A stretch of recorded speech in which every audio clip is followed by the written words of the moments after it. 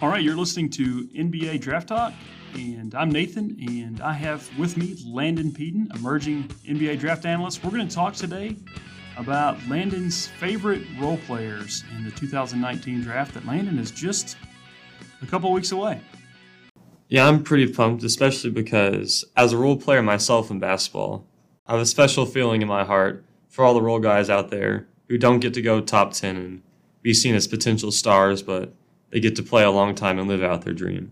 Excellent. And that's a good point. What's interesting about the modern NBA, Landon, is teams that need specific things from specific players, especially teams that have a star or two already. And so you see the value of some guys that might be, we all know the term 3-and-D now, and other specialists and rim protectors and all that. So it does seem like the role player gets more love than he used to. What's interesting is we'll see some of these guys that I think 10 or 15 years ago, our first example is Brandon Clark. Brandon Clark, I think 15 years ago, he's not going to be a star in the NBA. He's not going to carry a team. I don't know that he'll be the first or second guy on a team, but we could see him in the top 10. I'm not as high as him on others. I do really like him, though. I could see him going in the top 10 because of these things he provides. Although his ceiling, I think, is his age and some of his other skills. He does have maybe a lower ceiling, but he has a pretty high floor, like you were saying. So I think we're seeing the respect some of these guys get, as we've seen in the last 2 or 3 years, especially in the draft, especially after 18. Some of these guys that might be just shooters or might just be defenders or might be 3-and-D guys, we see them get picked higher than we used to. Let's start with Brandon Clark because he's kind of this exhibit A of what we're talking about. Tell me what you like about Clark, Landon. What I do like about Clark is his defensive potential combined with his athleticism. Clark was able to protect the rim at an elite level. He averaged over 3 blocks and 1 steal a game, even though it was technically in a lesser conference. He's probably the second or third best athlete in this class behind the freak that is Zion Williamson, so that's still pretty good.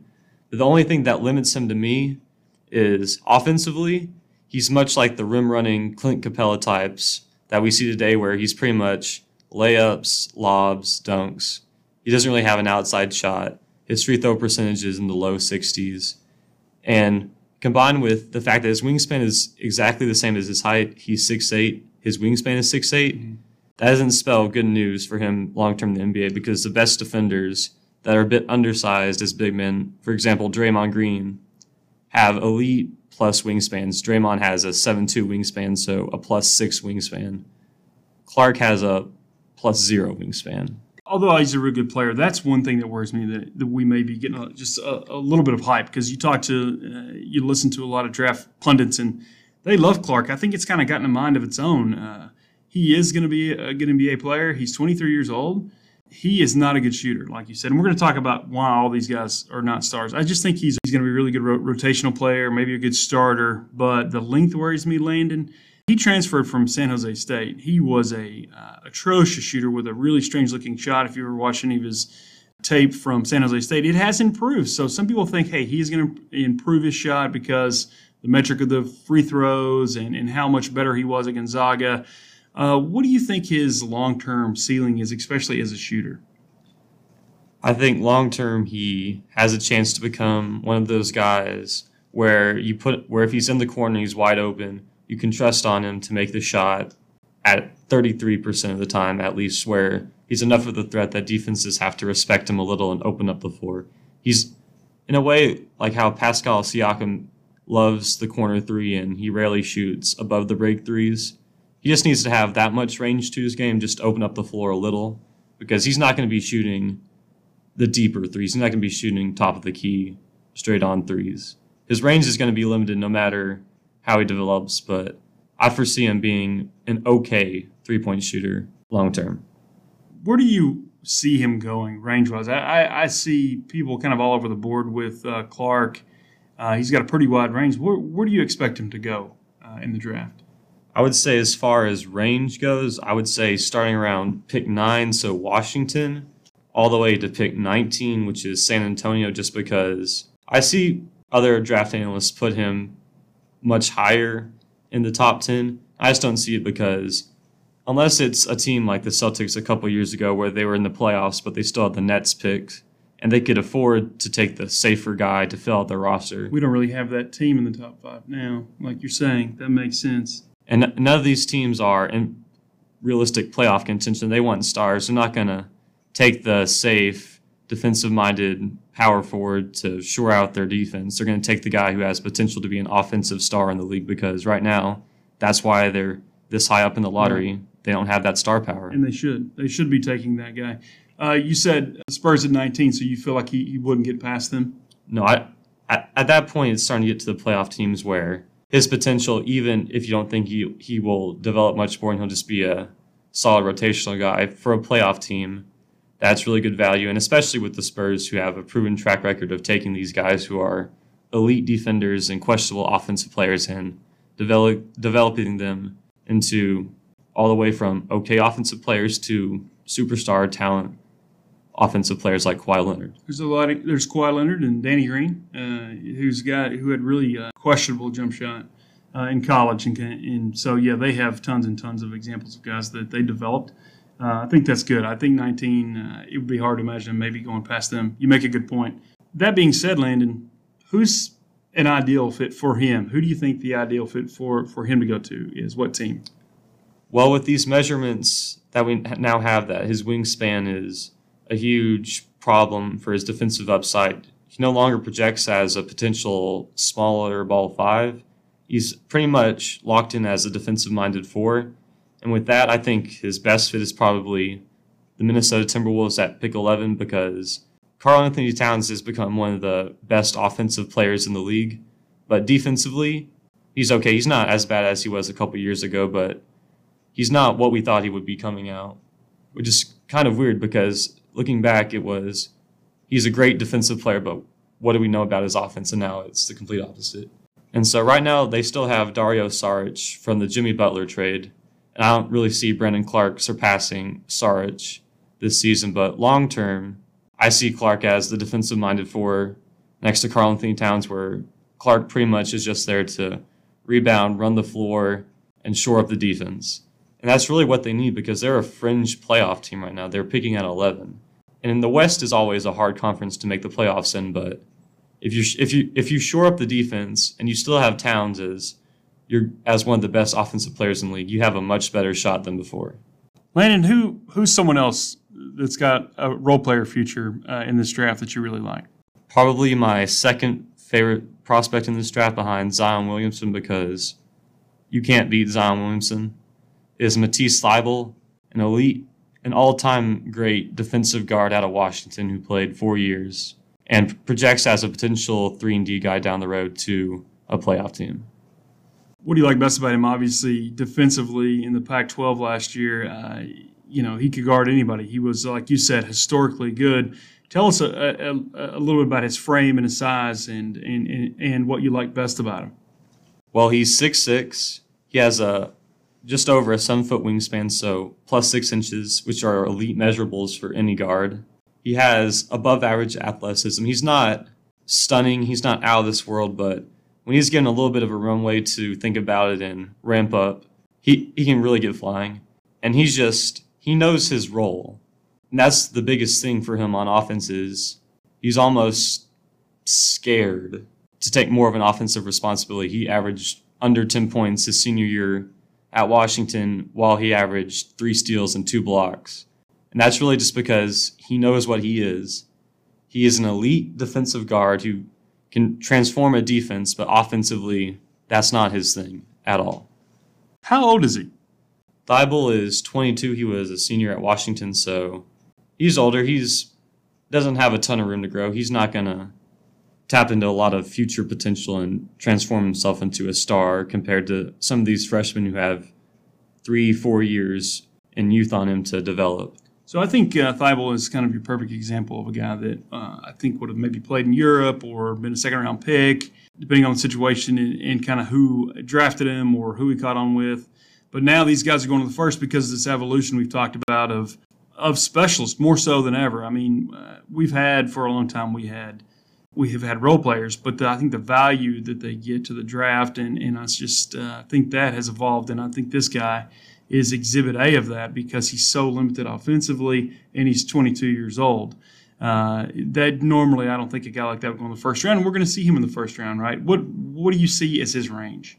I see his range as 19 from the Spurs again, all the way until pick 30, which is Milwaukee, just because they're likely to lose some of their guards that were a big part of their success this season, and I think he can come in and step in as a high floor guy, and they do love their wingspan.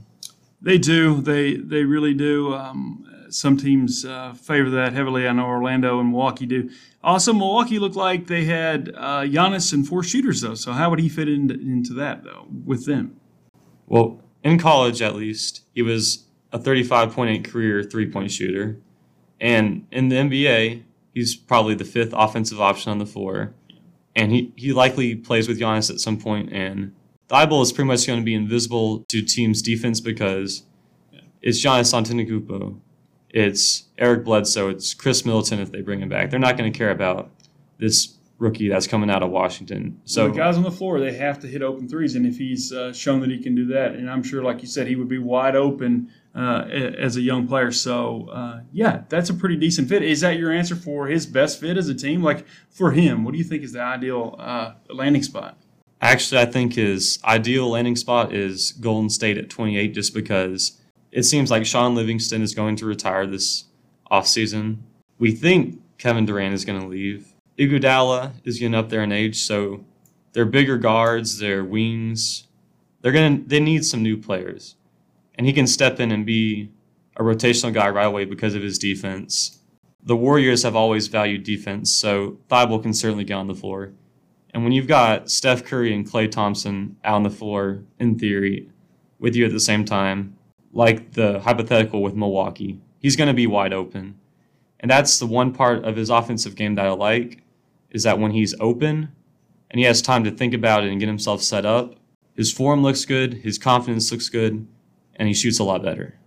Okay, so I love this stuff. I love the deep dive. We hear the same players all the time and the same people saying the same things. I love when we get a deep dive on these guys. We've heard of Thibault, and we've obviously heard of Clark, but it's just good to kind of deep dive on these guys. I love this kind of stuff. Landon, who's next?